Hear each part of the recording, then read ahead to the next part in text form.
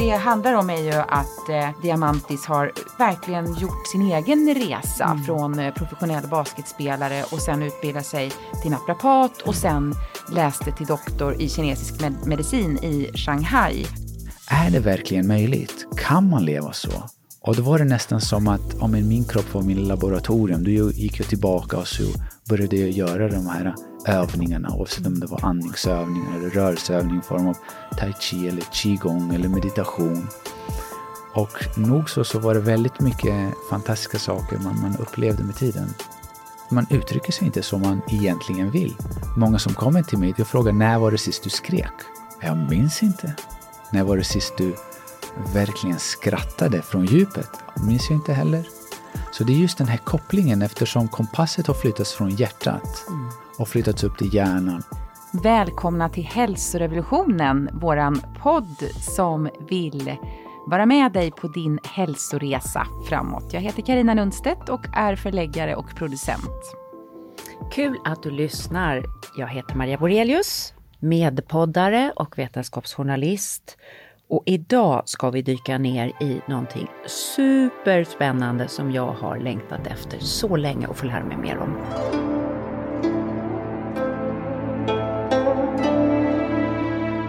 Ja, den urgamla läkekonst som uppstod i Kina lite mer systematiskt ungefär när ayurveda uppstår i Indien någon gång på 400-talet före Kristus.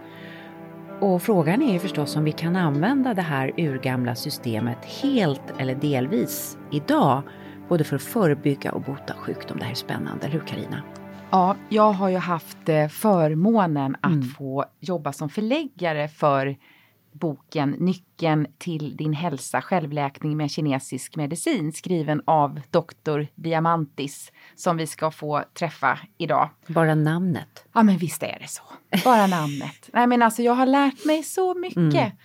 Och det här är en sån bok där du får läsa lite liksom i din egen takt, kanske ha den på nattduksbordet. Precis vad jag smälta. tänker. Ja, det är otroligt. Ja, och så sen intressant. börjar man ju liksom dela citat och insikter och tips med sådana man känner. Tror jag i alla fall. Så har jag känt att jag har lärt mig så mycket. Och det handlar om är ju att Diamantis har verkligen gjort sin egen resa från professionell basketspelare och sen utbildade sig till naprapat och sen läste till doktor i kinesisk medicin i Shanghai.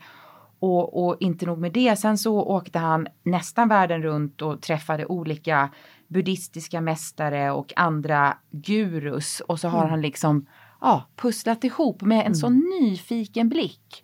Och en sak som jag tänker på så mycket och som flera har sagt, alltså jag vet inte, det här är något som har kommit till mig. Vi tror ju nästan att vi ska ha svar på allting, att vi ska veta precis varenda steg vi ska ta, om det sen är på vår hälsoresa eller i livet i stort. Och Diamantis säger så här: om vi inte har svaren behöver vi börja vår resa genom att acceptera att vi inte vet. Det är mycket bättre att inte veta än att tro att vi vet. Att inte veta skapar möjligheter att utforska och uppleva för att sedan djupt inom sig nå visshet. Och då menar han att väldigt mycket av hälsoresan handlar om att utforska sig själv och vad man har med sig i sitt bagage. Det kan vara olika typer av begränsningar från ens barndom kanske som fastnar som en mental... Han är inne på det mycket i boken. Jag tänker hans egen... flisa. Precis, hans egen invandrarbakgrund och förväntningarna. Vi kom till det här nya landet för att vårt barn, skulle göra X och Y och Z och så kanske man vill göra någonting helt annat. Och det kan vara tungt att bära föräldrars förväntningar. Nej, så att det är en bok där man reflekterar väldigt mycket och lite i likhet med dina böcker kan se det som ett smörgåsbord och ta till sig vad man är i sitt eget liv. Nej, det ska bli otroligt spännande att få en... Jag har ju träffat en del så här kinesiska läkare, men där ligger i London till exempel, min man fick hjälp med hudproblematik hos kinesiska läkare. Bara det att språket har legat lite grann som ett hinder, lite halvdålig engelska. Och att få det filtrerat genom så att säga någon som kommer att titta på det med västerlännings ögon ska bli så värdefullt. Och det här är så sofistikerat system. Jag gick för länge sedan med en väldigt svårt cancersjuk kompis som jag hade då på qigong-kurs. Ja, det har min mamma gått. Hon är utbildad qigong-instruktör. Jag har också gått qigong, en sån här helgkurs i qigong. Ja, och jag har lärt mig att det heter qigong. Qigong, ja. Och vi gick den här kursen hos en fantastisk man, Henry Soludde. Ja. Och Henry Soludde hade ett gammalt hus som han på en udde på Lidingö. Och han åt bara frukt som hade legat i pyramider. Jaha, men hur hittar man dem då? Alltså han köpte frukt som han la i pyramider. Okay. För då blev det någon speciell energi med den här frukten. Han var en av de mest esoteriska, underbara människor. Han bara tittade på människor och såg liksom vad som skulle på något sätt. Och jag kommer ihåg, han såg liksom, du är på väg dit. Du är på väg dit. Och till mig sa han så här, Maria, du är på väg till en mästarnivå. Jag blev jätterädd. Mästare i vad då? Nej, men det är ju så det är. Du är ju mästare i antiinflammatorisk livsstil. Ja. Alltså nu menar jag verkligen. Ja, men det här var länge sedan. Ja, men jag kommer ihåg kunde se det. Han tittade på min vän som då hade bröstcancer och jag kommer ihåg att jag såg i hans ögon att han såg svårigheter för henne. Han sa ingenting, så han bara satt sig och började spela piano för henne. Och då tänkte jag så här, hon kommer att dö i det här. För det har Henry... men du vet, det här låter helt sjukt. Men jag såg, han hade något sätt att läsa. I alla fall, men vad roligt att du säger esoteriska. För det är precis vad del 1 i boken heter. Den esoteriska resan som man då får göra med sig själv. För att lära känna, pussla ihop sig själv. Liksom. Men Henry Soludde var tidig. Han tog in Fan Shulang, tror han hette. Som min mamma utbildade sig för, måste jag bara säga. Coolt. Alltså visst är det? Ja, coolt. Och vi fick lära oss ett underbart program. Jag borde kanske plocka upp det här igen. Det är verkligen panda. Qigong är panda-gymnastik. Mamma drog med mig då till en sån här helgkurs. För Fan Shulang? Nej, utan det var ju någon annan som hade gått för henne, tror jag. I alla fall, så jag hade liksom inte tålamodet. Jag tyckte att det gick så långsamt. Ungefär som folk brukar säga om yoga. Men då går ju qigong så mycket långsammare. Alltså kanske som den långsammaste yin-yoga liksom. Så det var, jag var inte redo då, om vi säger så. Var du redo för qigong? Jag var så trött. Jag hade 4 små barn, så bara få komma bort så här en helg var liksom helt otroligt. Så jag njöt nog av det här panda-tempot. Jag behövde det. Men det finns ju mycket mer. Och jag tänker på också, till exempel man har i västerländsk medicin hånat kinesisk medicin för att kinesisk medicin har pratat om att olika organ har olika tid under dygnet.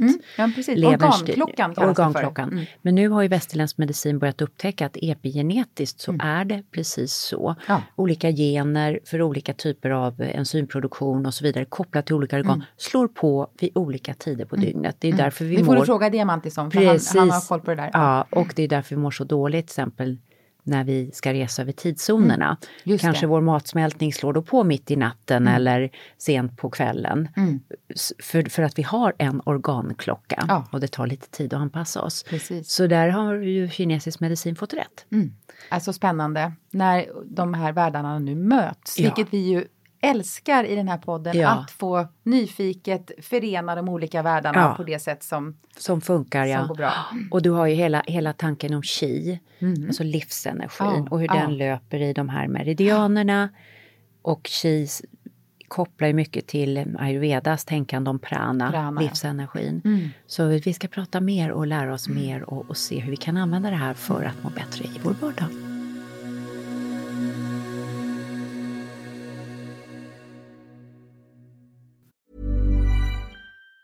Say hello to a new era of mental health care.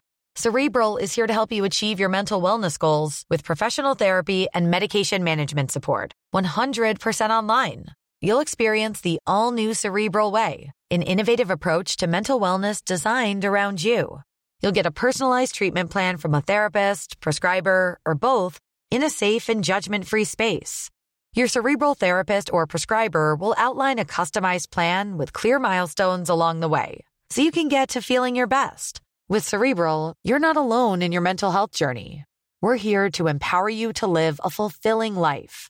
So take that first step towards a brighter future and sign up today at Cerebral.com/podcast and use code ACAST to get 15% off your first month. Offer only valid on monthly plans. Other exclusions may apply. Offer ends July 31st, 2024. See site for details. Nu, välkommen hit, Dr. Diamantis. Tack så mycket, Maria. Du är utbildad naprapat och läkare i traditionell kinesisk medicin. Och du har öppnat en klinik som snabbt blivit omtalad och väldigt omtyckt. Och sen har du skrivit en fantastisk bok som öppnat mina ögon ännu mer, kan man säga, för ett så vackert helhetstänk grundat i kinesisk medicin. Ja, tack. Du är superholistisk, hävdar jag i denna bok. Alltså hela människan är med. Verkligen. Och det var det som var syftet. Att förmedla den på ett sådant sätt att varje person, varje läsare ska verkligen ta till sig och känna efter och kunna verifiera själv att det verkligen är så. Mm. De som lyssnar på den här podden vet ju att min man är 8% grek och är väldigt stolt över detta. Men du är inte bara 8% grek. Hur mycket grek är du? Min far är från Grekland och min mor är från Polen. Ja. Och jag är född här i Sverige. Ja. Och vad betyder de här arven för dig liksom? Ja, det är olika. Och det är så intressant för att när jag var borta i Kina i 5 år och kom tillbaka och vi åkte ner till Grekland, då kändes det som, hittills hade jag inte känt att jag hade några rötter någonstans riktigt. För man var alltid frågat sig, i Sverige var man grek och i Grekland var man svensk och så vidare. Men just i den resan när jag kom fram till vår by och verkligen kände den här krispa, torra, örtiga luften, så kändes det, om det är någonstans jag har rötter, då är det här.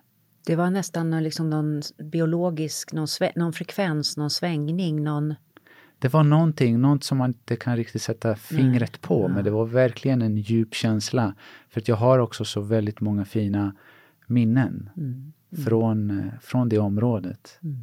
Och så jobbar jag också väldigt mycket med växter, och det finns så mycket läkande växter just i Grekland också. Och underbart. Och hela vägen tillbaka till Hippokrates. Ja, verkligen. Underbart. Du, hur hittade du den kinesiska medicinen? Vad var det du sökte efter och varför valde du att leta där? Först och främst så blev jag introducerad till kinesisk medicin av min mor. Som barn hade jag olika typer av allergier. Och så som alla andra, vi gick till läkaren och gjorde alla undersökningar och visade sig att nej, vi hittar ingenting. Här har du kortisontabletter vid behov. Här har du spray vid behov.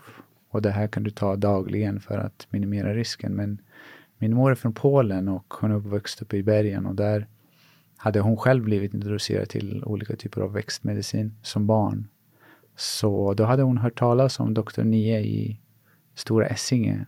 Och hon tog mig till henne när jag var 14 år gammal. Och den här damen då berättade att men det där kommer vi fixa. Så jag gick dit, jag tror att det var 2 eller 3 omgångar. 5 tillfällen per omgång. Och sen så var jag inte allergisk längre. Så hon planterade ett frö där. Dr. Nie. Och jag var så nyfiken på vad var det hon gjorde? Vad var det som hände? Och alla de människorna som kom dit och blev bättre. Hon var ju legendarisk. Jag hörde om henne. Ja, hon var ju legendarisk. Absolut. Vad var det hon gjorde då med dig? Ja, hon satte nålar. Det var min... Nu vet jag. Det är det som är så lustigt. Att jag vet vad hon gjorde då. Ja, det var just att balansera yin och yang. Och de olika organen. Man kan säga så här, om man bara ska kort berätta innan du får berätta om din fantastiska Kina-resa. Hur skiljer sig kinesisk medicin från västerländsk medicin? Vad är det övergripande temat där? Så kinesisk medicin har funnits, man brukar säga 5000 år.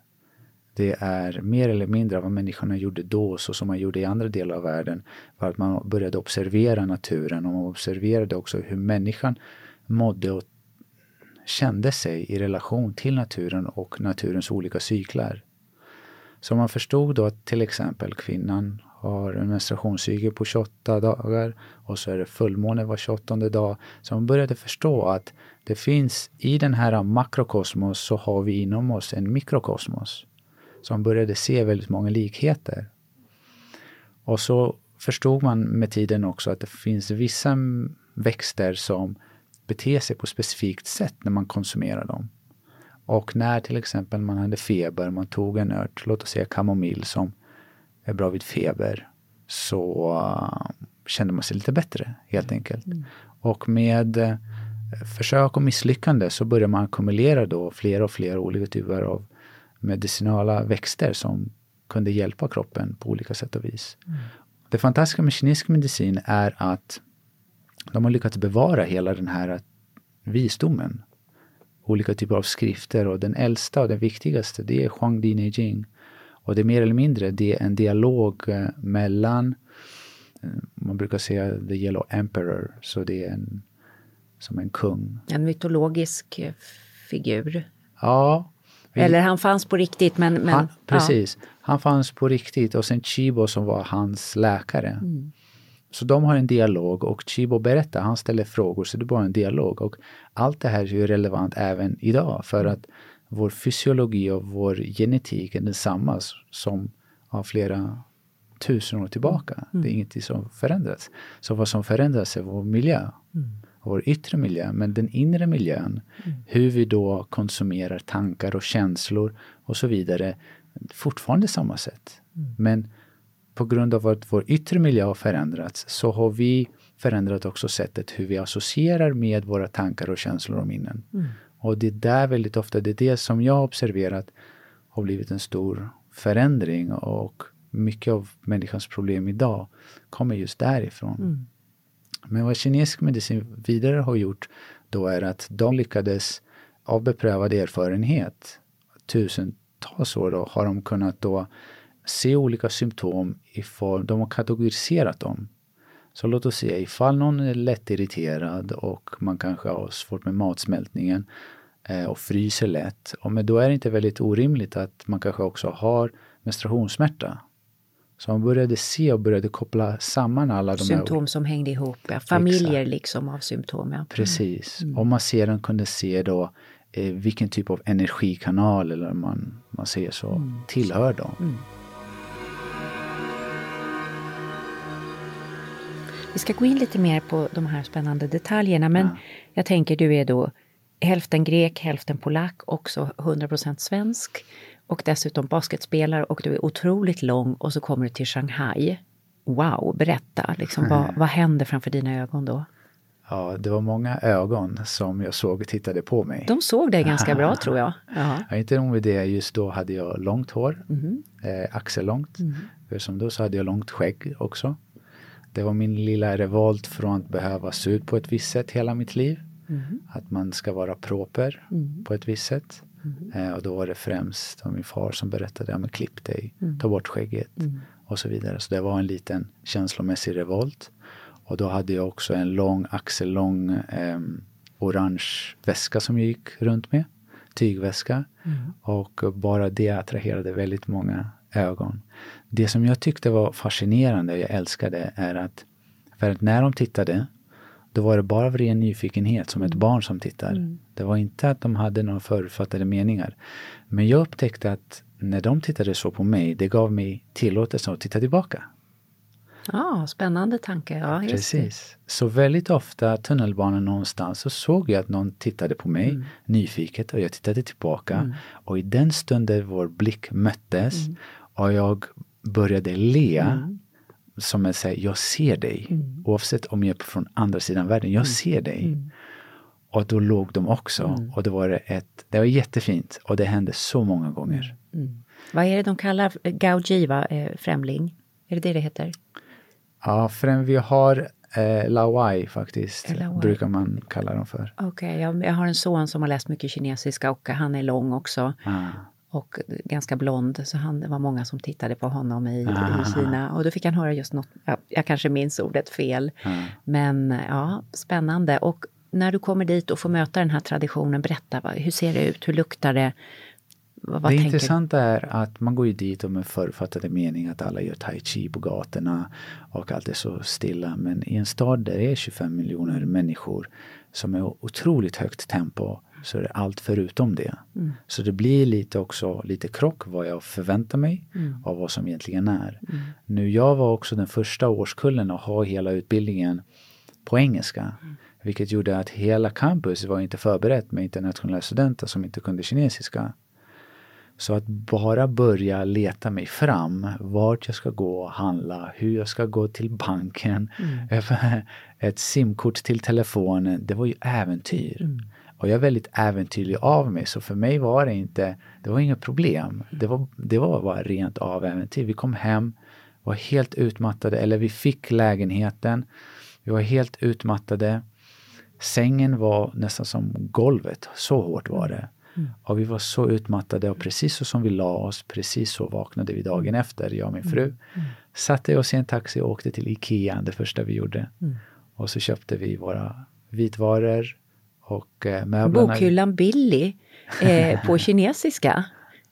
Heter den samma sak? Bokhyllan Billy? De har bevarat samma namn. Ja. Uttalat kanske på lite annorlunda sätt. Ja. Ikea heter Igea. Igea, precis. Ja. Men okej, och när du får möta lärarna och de andra eleverna, hur skulle du säga att de är annorlunda mot vad man skulle kunna träffa på samma ställen? Du är ju utbildad naprapat också. På vilket sätt är det annorlunda? Lärarna var ju såklart, det var top-down utbildning, eller sättet man utbildade. Det var nästan det, auktoriteten, ingen ifrågasättare och så vidare. Men min natur är väldigt nyfiken, så jag var ju den som alltid räckte upp handen. Och jag behövde nästan berätta efteråt, eller till varje lärare, att vet ni vad, det här är inte att jag kritiserar, det är bara att jag är så nyfiken. Jag vill bara ta till mig allt och jag vill förstå så mycket som möjligt. Och bara första lektionen var faktiskt Basic Theory of Chinese Medicine, och då började vi med daoistisk filosofi.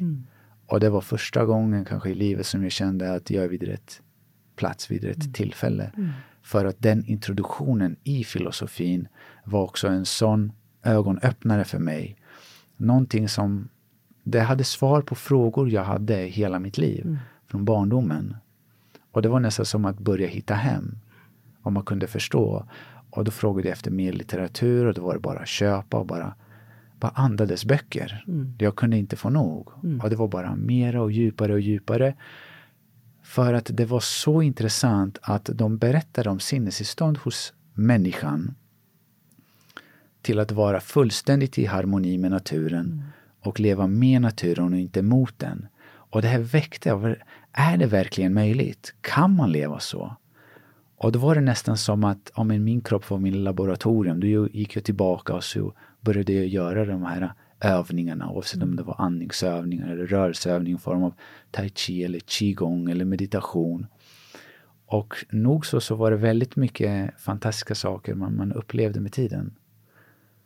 Och i samband med det så blev jag introducerad till buddhistisk filosofin och blev inbjuden till ett buddhistiskt kloster där både nunnor och munkar levde, kom väldigt nära den buddhistiska mastern.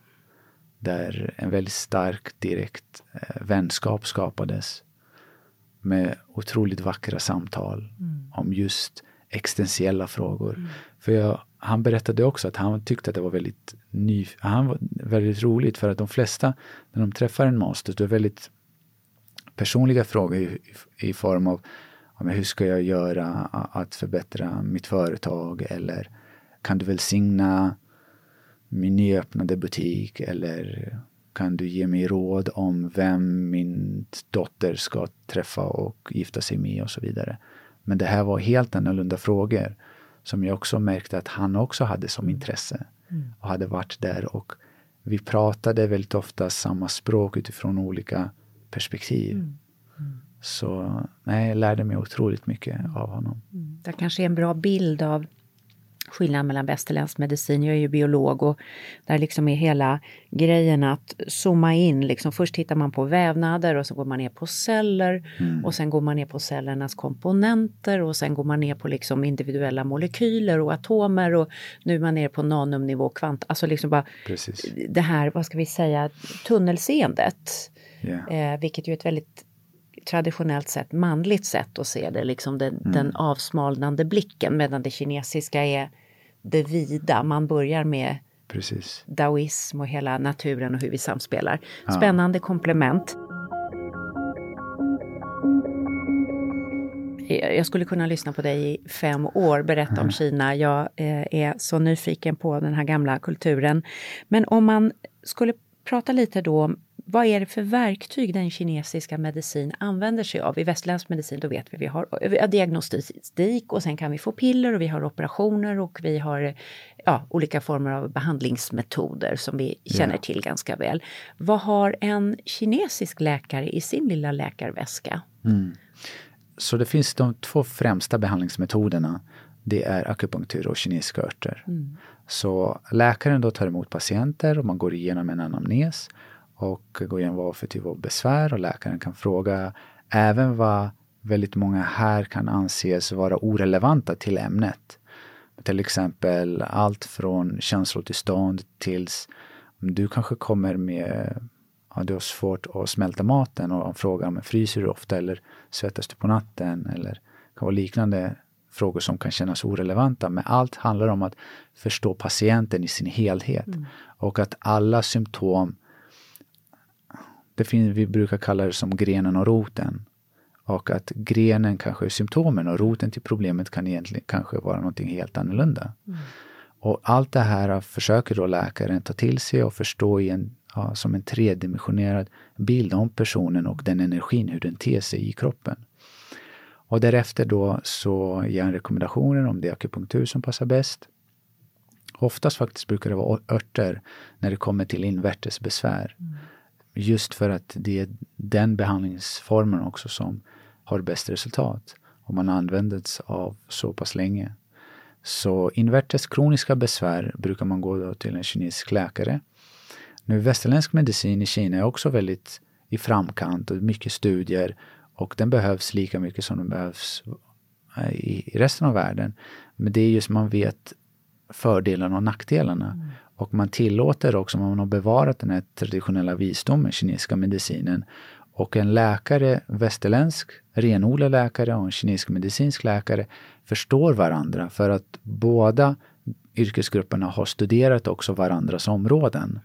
Så man vet att man kallar ofta in en expert från kinesisk medicin ifall man inte, låt oss se en klassisk exempel kan vara någon form av intern blödning där man i mag-tarmsystemet man gått in och försökt hitta blödningen men man hittar ingen, men personen blöder. Då har vi fantastiska recept där man kan gå in där man kan förse bara och dricka som te som är just för att stoppa interna blödningar. Så ett komplement. Jag är ju otroligt intresserad av det här. Samtidigt så finns det ju liksom en debatt om kinesisk medicin. Jag läste några fantastiska memoarer från Maos läkare som ju var västerländskt utbildad men också kunde i traditionell medicin.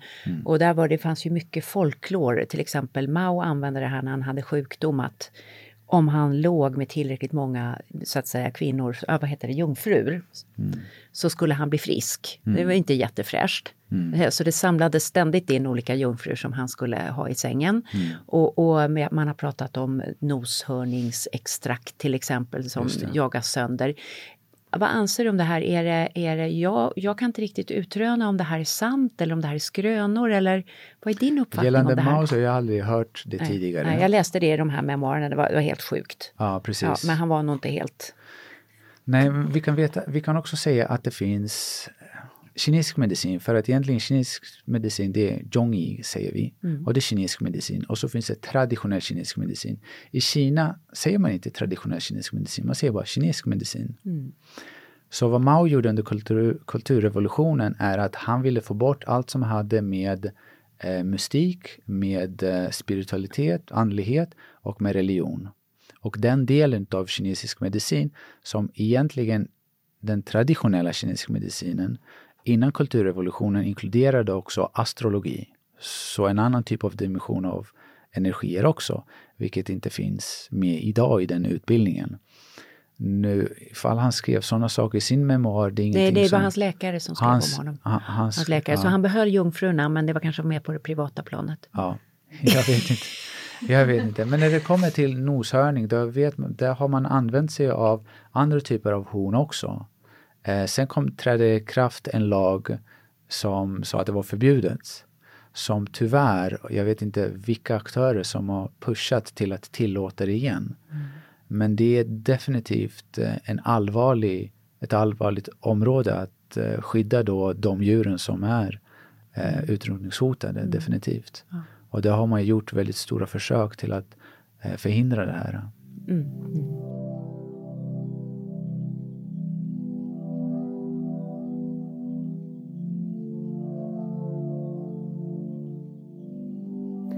Du, ett härligt grundbegrepp som Carina pratade om tidigare, det är ju qi. Ja. Så QI och uttalas qi, det är livsenergin. Vad är det? Livsenergi, man brukar säga att allt universum är qi i olika densitet. Så i karaktären qi så är det egentligen en kastrull som kokar ris. Och där har man ångan. Så mer eller mindre man syftar också till de olika typer av former av vatten. De 3 olika faserna som is, flytande och gasen då. Och det är en bra metafor till att beskriva att det är olika densitet, det är samma sak.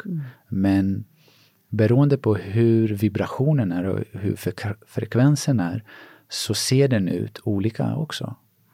Och det är just att man såg att även människan, när den från första början när ägget och spermien möts, då är det någonting som händer där. Det är något på en energisk nivå, på en fysisk nivå. Och det finns en form av visdom. Och väldigt nyligen läste jag en artikel där forskare förstod att det är inte bara vilket spermie som helst som kommer i ägget, men att ägget, även den har möjligheten att välja vilken spermie. Så det finns en form av visdom där på ett energiskt plan. Spännande, visste jag inte. Ja, på ett energiskt plan som senare utvecklar sig. Och där inkluderar man också olika själar som finns i kroppen och de olika typer av känslorna. Men qi är det... Det är livsenergin som strömmar igenom. Ja, men samtidigt så qi kan inte existera. Så qi refererar vi också till yang. Och så har vi yin som vi refererar till någonting mer materiellt. En substans. Nu båda två är qi. För vi brukar säga yang qi och yin qi. Den manliga och den kvinnliga energin säger vi på lite slarvigt på västern. Exakt. Så det finns så många olika typer av energi i kroppen. Och vi fördelar dem med olika typer. Vi har wei qi och vi har zhong qi. Så det kan vara en energi som har att göra med mag-tarmsystemet och bryta ner maten. Och vi har immunsystemet, kallar vi en annan typ av energi, en annan typ av qi. Så att säga att allt qi, ja det är det, men det är också väldigt, vad ska vi säga, man har ingen bra insikt i vad det innebär. Så att förstå sig på också de olika, den feminina och den maskulina energin, ger dig också mer insikt på vad kroppen är, hur den fungerar. Inte bara på en materiell biologisk plan, men också mer på ett mer subtilt emotionellt plan. Det är det du kallar den esoteriska människan i din bok kanske? Den esoteriska resan. Resan, ja precis. Ja, precis. Det är intressant för att när jag läste din bok då satt jag ju sådär och översatt och så tänkte jag, jo men energiproduktion finns ju i västerländsk medicin, ligger ju på mitokondrierna och är en väldigt viktig process och det där, därför behöver vi sömnen för att ladda upp det där interna batteriet igen. Men det som är unikt då för den kinesiska medicin, det är ju att börja beskriva att liksom den här energin strömmar runt i kroppen via meridianer. Precis. Som man sedan använder sig av till exempel i akupunktur. Berätta om de här meridianerna. Vad är det för linjer som går i oss? Som gör att vi kan trycka under fötterna och lösa upp blockeringar på andra ställen? Det är väldigt fin fråga och det fascinerat mig väldigt länge att se hur upptäckte man detta. Det är ingenting man har skapat, det är någonting man har upptäckt.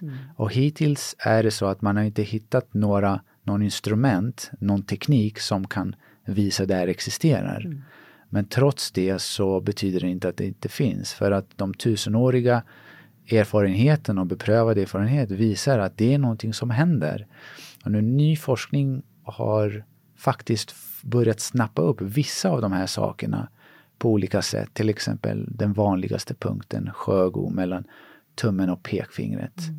Det är en energipunkt, vad är det inte det? Det är en energipunkt, precis. Och då har man sett, när man sätter en nål där, man använder sig av en väldigt avancerad MR-kamera.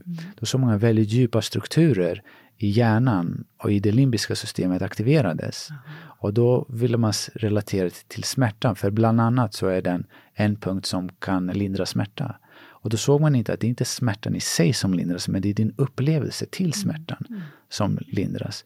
Så det här är ett väldigt spännande område att modern forskning nu kan sakta ge svar till vad människan i årtusenden har kunnat observera och uppleva. Men tillbaka till det som du sa, att vi behöver sova för att generera energi och mitokondrien och så vidare. Så i kinesisk medicin, den mest fundamentala teoretiska grunden är yin och yang, som många har hört, och den vackra symbolen. Och därefter så är den 5-element-teorin. Och de 5 elementen är kopplade till de 5 viktigaste organen. Och i de här 5 organen så inkluderas också kroppens alla olika typer av fysiologiska funktioner. Ska vi se, vi har pratat om ayurveda och vata och pitta och kapha. 3 grundläggande doshor och sen kan man vara blandningar. Men här har vi trä, vi har metall. Vi har metall. Det är vatten, va? Och eld. Och det 5:e är? Jord. Jord, ja. Och vad är du? Jag är trä. Trä. Och det är jag med. Ja. Långa, smala människor är ofta trä, har jag förstått. Eller? Precis. För man ser ut som ett träd. Ja. Smickrande. Carina? Men hur vet man vad man är för något då? Det är inte alltid man är bara ren. Man är också blandning av olika. Och det är olika typer. Nu, exakt konstitution. Då måste vi gå in till en bok som heter Book of Changes, eller Förvandlingarnas bok. Och det jag skulle nog säga, det är de enda boken som jag inte riktigt har greppat. För det är så otroligt mycket symbolik i det. Och det är baserat på hexogram. Och inte bara när under året du är född. Nu, jag är född under våren. Vilket det är också trä. Så våren har trä och det har att göra med levern.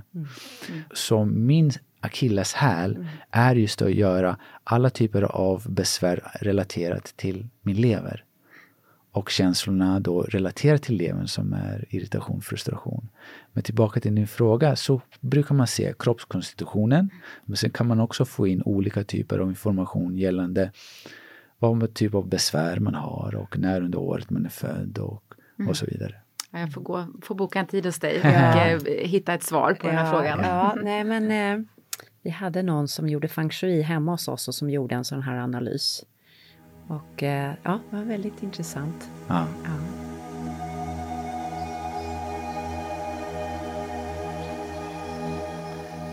Du har ju öppnat en klinik och när du har berättat att du trodde att du skulle få framförallt äldre människor som kom med olika hälsostök. Men så blev det inte. Nej, och det var till min stora förvåning faktiskt. Ja, vad hände? Det var mest yngre människor som började höra av sig. Så jag trodde att de är säkert äldre pensionärer eller nära pensionsåldern skulle komma och behöva lite hjälp med olika typer av skavanker. Men så det började droppa in allt från 25 till 35-åringar. Varför kom de då? Det var olika typer av kroniska besvär. Så dels upptäckte jag att det var mycket av besvären som hade börjat krypa ner i åldrarna. Och dels så var det väldigt många som hade just kroniska besvär de inte kunde få bukt med. För att från vårt perspektiv, kinesisk medicinska, har det att göra med mycket av stress. Och då trots att personen vet om det, så är det väldigt svårt när man har utvecklat ett sådant beteendemönster att kunna bryta det. Och det här är intressant därför att i västerländsk medicin, om man till exempel har en cancersjukdom och frågar en läkare om kan min stress här och där påverka det här på något sätt, så får man nästan alltid svaret nej. Men så tänker inte kinesisk medicin. Utan kinesisk medicin säger att när det kommer till olika typer av massor, så alla typer av massor har att göra någon form av stagnation, en blockad. Och det organet som har att göra med att se till att saker och ting cirkulerar så som det ska, det har att göra med levern. Det är den som är det viktigaste organet i cirkulationen. Som vi har andra sidan. Lungorna är också väldigt viktiga. Så har vi hjärtat såklart viktigt. Men just levern har att göra att den är relaterad till de här känslorna av irritation och frustration och ilska. Och att man hyser agg, att man inte kan släppa det där från det förflutna. Så jag brukar säga, ifall sinnet är stagnerat i det förflutna, så kommer också kroppen vara stagnerad. För eftersom det fysiska, kroppen följer bara sinnet. Så tänker du, precis. Och du har pratat om levern, men så finns också 2 andra små organ som är väldigt viktiga i kinesisk medicin, och det är njurarna. Och du pratar om dem som the master system, mästarsystemet. Varför är njurar så centrala? Så vi brukar säga att all yin och yang kommer ursprungligen från njurarna. Det där roten av yin och yang kommer, och de förser sedan alla de andra organen, de resterande 4 organen, med just yin och yang. Och vi har energi från 3 olika ställen. 1 är då maten vi äter. Nummer 2 är luften vi andas. Och nummer 3 är just njurarna. Och när man säger njurarna, man inkluderar också binjurarna. Så i det inkluderar man också hela HPA-axeln, vilket är då hypotalamus, pituitary, tallkottkörteln och binjurarna. Och det är stress, vi brukar kalla för stressaxeln i podden här. Precis, så det är hela den stressaxeln som är otroligt viktig. Och nu finns det ett begrepp som i Sverige är kontroversiellt när man pratar om trötta binjurar och vad det inkluderar. Men i USA utomlands så är det ett begrepp som man förstår sig på vad man syftar till. Och det är det här i kinesisk medicin, njurarna, det är som en energibank som du föds med. Och den här då är väldigt svårt att bygga upp igen om du har konsumerat det. Men när vi lever ett liv där samhället kräver allt mera från oss, och där vi inte har möjligheten för återhämtning och att äta på ett bra sätt och träna sunt och när vi behöver på det viset, så är det lätt att vi tömmer ut det här. Och därefter börjar vi känna olika typer av symptom. Och där har vi en stor ökning nu av utmattning till exempel. Mycket utmattning. Ja, mycket utmattning. Ja.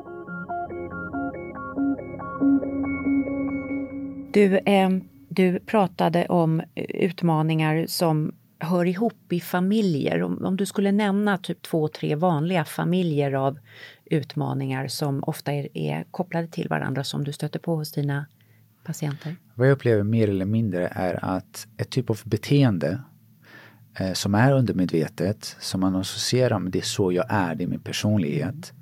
Det förs över undermedvetet från en generation till en andra. Och vi kan kalla det också transgenerational trauma. För traumat är också relaterat hur vi ser på situationer. Mer eller mindre när vi blir berövade med vår möjlighet att vara vårt autentiska jag. Det är den här sättet att kritisera, att bete sig, att förhålla sig till barnet och så vidare. Det är därför i boken jag pratar väldigt mycket om just anknytning och hur otroligt viktigt det är. För att ett barn i sig, det är 2 saker den behöver, och det är just näring och kärlek, och den andra är otroligt minst lika viktig, det är möjligheten att vara sitt autentiska jag. Och jag ser det dag ut och dag in, och det spelar ingen roll från vilken kultur du är och i vilken socioekonomisk område du kommer ifrån. Roten till väldigt många av de kroniska besvären kommer därifrån. För att när din möjlighet att vara ditt autentiska jag blir berövat, så vad jag kallar det i boken är en brytpunkt. Det är att barnet vill ha bekräftelse från sina föräldrar. Den vill känna samhörighet. För att, och det här har också att göra med evolutionen, att vi hade så lätt att falla ut för gruppen. Så vi är ett flockdjur som är beroende av alla, eftersom vi behöver våra föräldrar mest och längst, om man kollar alla däggdjuren. Och då har naturen gjort så att det är bra mycket bättre att du blir berövad din möjlighet att vara ditt autentiska jag och istället känna samhörighet och hänga med flocken, än att föräldrarna kanske skulle säga, men vet du vad, han är för stökig, låt honom vara. Vi fokuserar på de andra 6, 7, 8 barnen, inte vet jag hur många man hade förut. Så men det här stressar oss, menar du då? Att precis, i den här brytpunkten vad som händer, det är att kompasset förflyttar sig från hjärtat och går upp till hjärnan. Och det blir mer eller mindre ett undermedvetet psykologiskt överlevnad. Det jag hela tiden frågesätter mina föräldrar och mer eller mindre säger, vem vill ni att jag ska vara? Ska jag vara den duktiga? Ska jag vara den snälla? Ska jag vara den tysta? Ska jag vara den roliga? Jag kan vara vem ni vill, så länge ni accepterar mig och så länge ni älskar mig. Och olika kulturer sätter värde på olika saker. Vi vet ju att flickor, därav den snälla flickan-syndromet, ja men flickor gråter inte, flickor slåss inte, flickor skriker inte. Och då är det så att man drar åt den emotionella kranen också samtidigt. Och det sätter sig i kroppen som du tänker, ja. Definitivt. Ja, och vad ser vi då hos den snälla flickan? Du skriver om det väldigt intressant i boken. Ja. Väldigt, och vad vi ser är att det är en form också av självcensurering. Att man uttrycker sig inte som man egentligen vill. Många som kommer till mig, jag frågar, när var det sist du skrek? Jag minns inte. När var det sist du verkligen skrattade från djupet? Ja, minns jag inte heller. Så det är just den här kopplingen, eftersom kompasset har flyttats från hjärtat och flyttats upp till hjärnan. Och man tänkte efter hela tiden, mitt beteende i relation till omständigheterna. Man tittar på sig själv utifrån, kan jag bli accepterad eller inte? Precis. Är det socialt accepterad just nu att jag gråter? Eller att jag skriker? Eller att jag skrattar? Eller att jag... Och vad betyder nu helt plötsligt att vara mig själv? Men tycker du att den svenska kulturen är sämre på det än andra kulturer?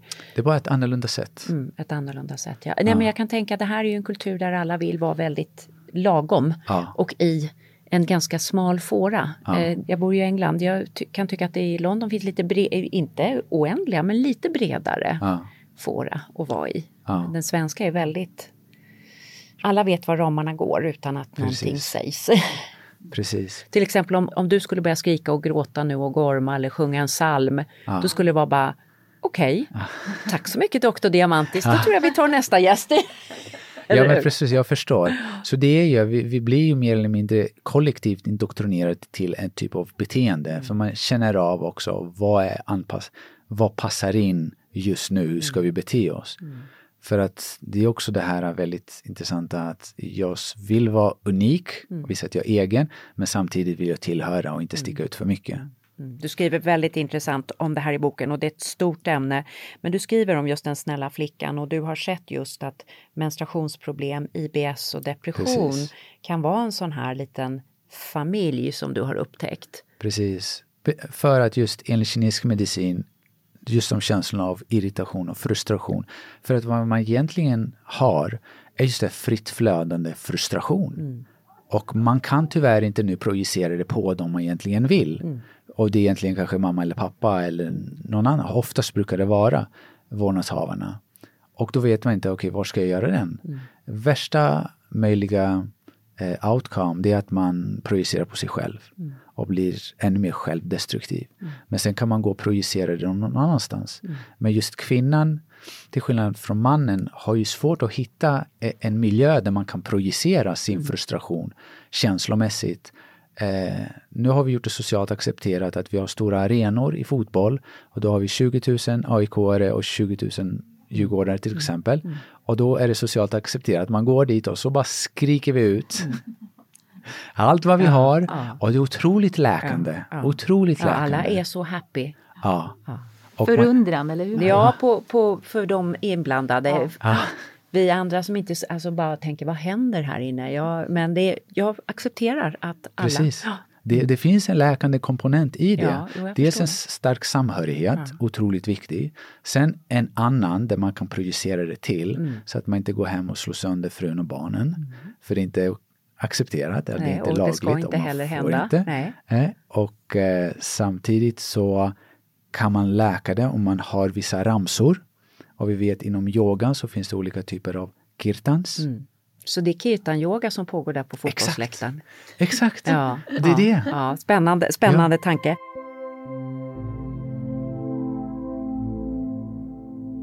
Du, vår intervju börjar gå mot sitt slut, men parasympatikusaktivering och vagusnerven. Det här, vi brukar prata om pandans rike. Pandan är ju ett kinesiskt djur också. Och vagusnerven, det här är ju saker som både Carina och jag tror kommer komma väldigt mycket. Det är liksom nästa stora grej. Man trodde ju förut att pandalandet bara var the absence, alltså frånvaron av allt. Men det visar sig vara ett väldigt rikt rike. Vagusaktivering, parasympatikusaktivering, vad tänker du om det? Hur kan vi jobba? Ja, det finns jättemånga olika saker man kan göra. Så kinesisk medicin kan påverka vagusnerven genom akupunktur. Du skriver om det här i din bok väldigt härligt också. Precis, och jag ger olika typer av exempel vad man kan göra. Kallbad för de som passar. Det finns en stor trend just nu, det är inte för allihopa. Viktigt att komma ihåg det. Det är samma sak med alla andra saker som kommer i vågor. Kost också. Det finns inte en diet. Hur ska man veta om man provar kallbad? Bara vad som är vanligt så här, obehag inför kallt vatten och vad som verkligen är. Jag ska inte bada kallt. Ja, mer eller mindre lättfrusen. Ja. Man är dragen till att bara dricka varmt, äta varmt. Om man är lös i magen väldigt ofta. Ja. Det är också ett tecken samtidigt som man är väldigt frusen. Hormonella obalanser. Om man redan har det. Då bör man kanske tänka efter. Ja, bra. Så att känna i kroppen lite. Om man naturligt söker det varma, då ska man inte hoppa ner i en isvak. Exakt. Så medicinskt sett så finns det de också som har då hjärt-kärlsjukdomar. De ska definitivt inte hoppa in i kallvatten. Ja. Och sen, du har underbara, jag rekommenderar alla att läsa den här boken, underbara övningar kring meditation, andningstekniker, de här tågbiljetterna till Pandalandet. Ja. Som är, jag pratade just med en kompis igår som är väldigt stressad och utmattad och han sa, behöver jag gå till psykolog för att förstå varför jag är så stressad? Ja, eller också tar du bara en biljett och sätter på tåget till Pandalandet. Och, alltså, man kan ju göra både och, eller hur? Ja, definitivt. Det ena utesluter inte det andra. Nej, man kan både vara intresserad. Du har en väldigt bra hälsolista. Saker man kan göra för att förbättra sin hälsa. Du pratar om att sova 8 timmar per natt, dricka tillräckligt med vatten, te eller grönsaksjuice, träna regelbundet, skratta regelbundet tar du upp. Vad är skrattet för oss människor? När vi skrattar, det tvingar oss att vara här och nu. Ja. Och det, vad vi brukar säga, det öppnar ju hjärtat. Det kommer ju från hjärtat, ett riktigt skratt. Och det har så många bra fysiologiska funktioner i kroppen. Så om man kunde patentera det och lägga in det i en kapsel hade det varit väldigt dyr. Men det är, jag brukar säga till mina patienter, det är gratis och det är kul. Och man kan nästan inte göra för mycket av det. Kul att du säger det. Jag hade en medarbetare för många år sedan som fick en svår sjukdomsdiagnos. Och då gick jag igenom hela kontoret och alla fick välja ut sin absolut sjukaste film med sämst humor. Alltså bara sån här knäpp. Och så gjorde vi, för då fanns det fortfarande DVD-er. Och så skickade vi henne 8 DVD-er. Liksom bara så här 16 timmars skratt. Och alltså hon mådde så himla bra av det här. Är det ett bra tips tycker du? Det tycker jag definitivt. Man kan till och med, för hjärnan vet inte skillnad ifall man skrattar på låtsas, mekaniskt, eller om det kommer riktigt. Så jag ger till och med övningar att börja mekaniskt, börja skratta. För att till och med har man sett forskning att biter man i en penna. Det låter helt sjukt, men det är underbart. Då faktiskt, det är som att du börjar skratta på riktigt. Och så biter din penna. Alltså att aktivera. Ja, att man drar ihop kinderna och det ser nästan ut som ett leende. Att det aktiverar. Så är det lika bra att le stort som att skratta liksom, så att det låter högt? Det är till och med bättre. Det är bättre att le. Bättre att skratta. Och sen har du att släppa saker som du inte kan kontrollera. Ja. Det här är ju ett stort råd. Precis. Och det inser jag. Och då gäller det också att vända blicken inåt. Jag pratar väldigt ofta att lägga alla korten på bordet och se vad är det egentligen på mig och vad är det som inte är mitt. Där man också kan särskilja det här. Men är det något jag kan kontrollera? Är det något jag kan påverka just nu? Tåget är sent. Ja, vi glömmer. Vi är sena. Det är trafik. Jag kan inte kontrollera det. Men vad jag kan kontrollera, det är min andning. Vilket är också väldigt viktigt i hela mitt välmående. Kontrollera också vad vi strävar efter. Vi har fått för oss någonstans att vi ska sträva efter perfektion. Perfektion har att göra med yttre omständigheter. Det har inte någonting med oss att göra. Varför inte sträva efter lycka? Det har någonting med oss att göra. Det är min business. Det är inte någon annans business. Men det är ju jättestort. Hur gör man när man strävar efter lycka då? Utan att det ska bli ouppnåeligt. Ja. Först behöva då, genom boken, den kommer hjälpa dig navigera i vad alla de här känslorna är, vart de kommer ifrån. Att särskilja, är det här egentligen mina drömmar eller inte? Har jag satt för höga förväntningar på mig själv? Och varför ens har jag förväntningar på mig själv? Är det här min inre röst eller någon annans inre röst? Och börja särskilja, är det här mitt eller inte? Och om det är mitt, vart kommer det ifrån? Kommer det från en plats av smärta, skuld eller plikt? Eller kommer det av ren kärlek? är jag genuint intresserad och nyfiken och utveckla det här och bli det här, eller kommer det från en plats att jag tror väldigt dåligt om mig själv och jag måste bli någon. Och i den här resan ser vi också att lycka kommer ju då, det har ju att göra med hjärtat. Att vi verkligen ser att vi kan inte bli någonting eftersom vi redan är. Underbart. Vi kan inte bli något. Ja. Underbart. Och så har du ju 2 tips till att vara ute i naturen. Ja. Och det behöver vi inte ens förklara. Nej. För det bara vet vi allt om. Ja. Ja. Och sen har du att äta antiinflammatoriskt. Precis. Och varför tänker du att det här är så viktigt? Jo, för att människan har ju funnits på planeten väldigt länge och den är ju van vid en specifik kost. Och den kosten som faller naturligt under de årstiderna är kroppen väldigt ofta van vid. Sen har vi lyckats migrera från en del jorden till en andra och då kan man också återigen koppla ihop det med lite vad åt mina förfäder. Så att det inte blir mexikanskt en dag, sen är det japansk sushi och sen är det indisk. Det blir inte heller jättebra. Håll dig ungefärligt i ett område och ät bara riktig mat. Det brukar väldigt naturligt falla in på antiinflammatorisk. Jag brukar säga ät det som fanns innan industriella revolutionen. Och det är ät mat med en ingrediens. Det är också så här. Alltså med en ingrediens liksom. Vad innehåller spenat? Spenat. Ja, exakt. Så är det. Så är det. Det är det vi gjorde för hel mat, riktig Mer mat. eller mindre ser du att det här har vuxit någonstans. Eller har du sprungit fram och tillbaka? För att för vissa passar det att äta kött. För vissa passar det absolut inte att äta kött. För vissa passar det att äta under vintern men inte under sommaren. Så det är väldigt individuellt, alltid ekologiskt närproducerat och så vidare. Ja, allt finns i sin rätta dos, i rätt plats. Får jag bara fråga kort, vad har du för rutiner när det gäller just att äta och träna? För du har ju tränat extremt mycket i ditt liv som elitbasketspelare och säkert haft matrestriktioner och sådär. Men vad är viktigast för dig? Det viktigaste för mig är att fokusera på funktion just nu. Och försöka göra det nyttiga gott och inte det goda nyttigt. Så, och även också enligt säsongen och det som erbjuds. Så till exempel, jag kan ta nu är det säsong för granatäpplen. Jag gick och köpte en back granatäpplen. Jag har druckit granatäppeljuice varje dag från morgon till kväll och bara pressat det själv. Så jag kollar också vad det är i en säsong. Nu börjar det också komma väldigt mycket broccoli. Mycket som finns i broccoli. Mycket apelsiner kommer nu. Mycket apelsiner, precis. Som man äter. För det brukar också vara väldigt miljövänligt. Om man äter och näringsriktigt för det är skördat i sin rätta säsong. Precis. Exakt.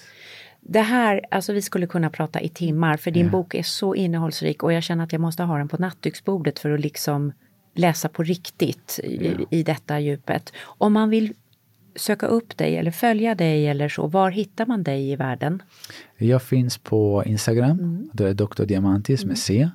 Hemsidan drdiamantis.com och därifrån navigerar man vidare sedan ifall man vill boka en tid. Man får vara lite tålmodig för att det kommer upp tider lite då och då. Det brukar vara en lång väntetid. Men hela meningen med boken och Instagram är att man ska ta sin hälsa i sina egna händer och göra det man kan göra själv. Börja hjälpa sig själv. Så man slipper komma till dig. Det är absolut det bästa. Underbar vision för en läkare. Att man inte ens ska behövas fastän man behövs. Tack för att du ville komma hit och tack lycka till med din fina bok. Tack Maria, tack Karina.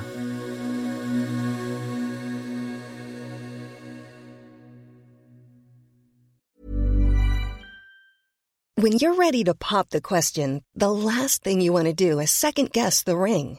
At BlueNile.com, you can design a one-of-a-kind ring with the ease and convenience of shopping online. Choose your diamond and setting. When you find the one, you'll get it delivered right to your door. Go to BlueNile.com and use promo code LISTEN to get $50 off your purchase of $500 or more. That's code LISTEN at BlueNile.com for $50 off your purchase. BlueNile.com, code LISTEN. Hey everyone, I've been on the go recently. Phoenix, Kansas City, Chicago. If you're like me and have a home but aren't always at home, you have an Airbnb.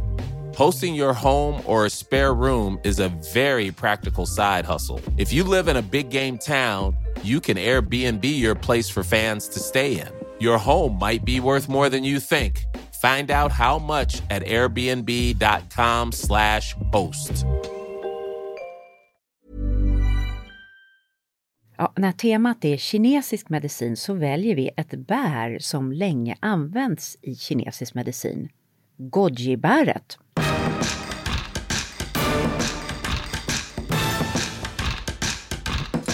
Det här bäret kommer ursprungligen från nordvästra Kina och har använts i över 2000 år i kinesisk medicin TCM.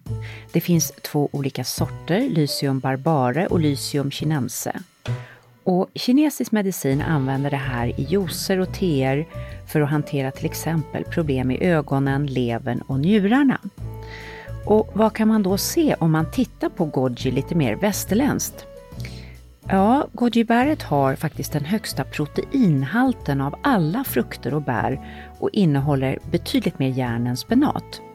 Antiinflammatoriskt, antibakteriellt.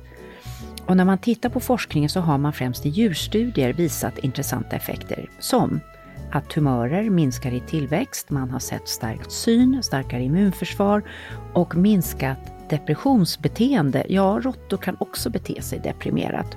Och gojibären är ju orangea och innehåller höga halter av karotenoider och det här stärker hudens glow. Och sen finns det också zeaxanthin som är det ämne man ofta köper i hälsokosten för att stärka upp synen. Det finns alltså naturligt i gojibären. Så man kan säga att det här är ett näringsmässigt powerhouse och kallas inte för superfood för intet. Så kineserna verkar vara något på spåren. Hur får man då i sig mera gojibär? Det är ju ganska dyra bär, men man kan till exempel ha en liten påse med jägargodis på sig där man blandar russin, goji och valnötter. Eller också så gör man en varm overnight oats med goji. Jag gillar ju att se till att få ordentligt med bra fett och protein också, inte bara kolhydrater. Så vi lägger i chiafrön och mandlar och kanske tar ett litet kokt ägg till det hela. Och så här brukar jag göra. Blanda ihop 1 deciliter havregryn med 2 deciliter mandelmjölk, 1 matsked chiafrön, 1 matsked gojibär och 1 matsked finhackade mandlar. Och så låter det här stå över natten i kylen och allting liksom löser upp sig som det är med overnight oats. Och på morgonen kanske man vill värma lite lätt i en kastrull. Vi har ju pratat om värdet av varma frukostar i kinesisk medicin. Så man kan värma lite grann och toppa med bär och lite hampafrön om man känner för det. Ja, det här med havregryn, det är ju något för dig, Carina. Nej, men jag är ju havregryns junkie. Eller framförallt den amerikanska havregrynsgröten Steel Cut Oats. Gott. Som är mera lättsmält tror jag än den svenska. Det? Ja, för att havregrynen är liksom mer finfördelade. Ja. Och så är det kanske en liten annan mix. Ja, du hör, jag har inte riktigt gått till botten med vad det är jag stoppar i mig. Ja. Jag mår väldigt bra av den i alla fall. Ja. Och kanske lite gojibär i det då. Och så är det varmt. En det är varm varmt. start på dagen. Och jag, speciellt vinterhalvåret så det här Diamantis pratar om. Varma, ja. Han skriver om det i boken. Äta varmt. Mm. Precis. Men det finns ju massa bra tips i det här kinesiska. Nu blev det ju här samtalet väldigt, vad ska vi säga, det handlade mycket om det känslomässiga bagaget vi har, hur det kan påverka kroppen. Sen finns det ju massa konkreta tips i den här boken också, eller hur? Ja, verkligen. Den är späckad med olika typer av övningar och tabeller där man kan se just känslor kopplade till de centrala organen. Ja, och för mycket och för lite qi i olika organ, vad det gör med oss, hur de ser. Och också hur vi matar oss själva, den mentala dieten pratar han om. Och det är liksom konkreta listor och övningar, perspektiv på detta. Och sen förstås mycket kring stresshanteringen för att bevara vår qi eller stärka vår qi. Och då är det ju meditation på, han ger en rad olika introduktioner till den som vill börja meditera. Och andningsövningar, mindfulness också. Och det känner man när han kom in här i rummet. Alltså det här är en människa som har mediterat mycket. Ja. Och hur blir energin då? Den är ju bara lugn. Ja. Och så vill han hjälpa. Han vill verkligen hjälpa. Ja, det är väldigt, väldigt tydligt. Sen har han ett väldigt starkt driv också. Ja. Alltså han vill ju... Både lugnet och han drivet. Han vill inte bara hjälpa lite grann, han vill hjälpa mycket. Och han startar ju eller ska snart öppna en större hälsoklinik än den han har nu. Som jag bara har hört talas om lite grann. Men som heter Vida hälsocenter tror jag. Där det väl säkert kommer hända massa spännande. Det här tror jag kommer öka och växa. I just den västerländska medicinen är så bra när vi har benbrott och cancerdiagnoser och så. Och då får vi fantastisk hjälp. Men allt det här som han beskriver. De här konstiga IBS ihop med depression, ihop med menstruations... Alltså de här familjerna av konstiga kroniska symptom. Ja, där man bara är liksom saker inte funkar och man inte riktigt kan få hjälp i vanlig västerländsk medicin. Och det ska vi säga också att han är väldigt tydlig med sina patienter att man måste ha utretts av sin vanliga läkare först och kollat att det inte är något allvarligt. Utan då kan han komma som ett komplement. Men det är väldigt tydligt uttalat. Fint tänkande. Ja, spännande Carina. Du som förläggare, du får verkligen vara med och ja, men alltså, jag lär mig så mycket kul. I detta underbara hälsolandskap. Då vill vi tacka dig som har lyssnat. Tack. Och har du några tankar om kinesisk medicin? Och ska vi göra mer om det här? Det kanske vi ska. För att jag kände att vi bara skrafsade på ytan. Jag vill börja gå ner i organen och förstockad chi i levern och lungarna. Nu vill jag ner och gräva liksom lite mer i organen och de här olika... Jag är ju trä tror jag. Är du kanske fire tänker jag? Ja, fire. Det lät ju coolt. Fire. Men jag tror att jag kommer vilja boka en tid hos Diamantis för att kolla lite kring just hormoniella förändringar och hur man optimerar sin energi och jag har också lite så här värk ibland som kommer och går och men det är spännande att se vad man kan lära och ta till sig där man är i livet. Och det som jag älskar med detta betraktelsesätt är också liksom tanken att det finns en individuell behandlingsform för varje människa. Och dit kommer ju västländska medicinen också nu. Liksom. Kallbad är inte för alla och vi hann inte riktigt ta upp det idag. Men fasta är inte för alla och så vidare. Att man liksom faktiskt ska lyssna på den egna kroppen. Och är man en människa som fryser väldigt mycket så kanske man inte just ska tvinga sig själv att hoppa ner i en vak. Fast, jag vill säga en grej. Att jag fryser mindre sen jag började kallbada. Så systemen är dynamiska. Jag har blivit mycket mer varmblodig av det. Det är intressant, verkligen. Att notera. Men det är kanske är något med levern, vad vet jag. Allting hänger ihop. Tack för att du har lyssnat. Fortsättning följer, var rädd om dig.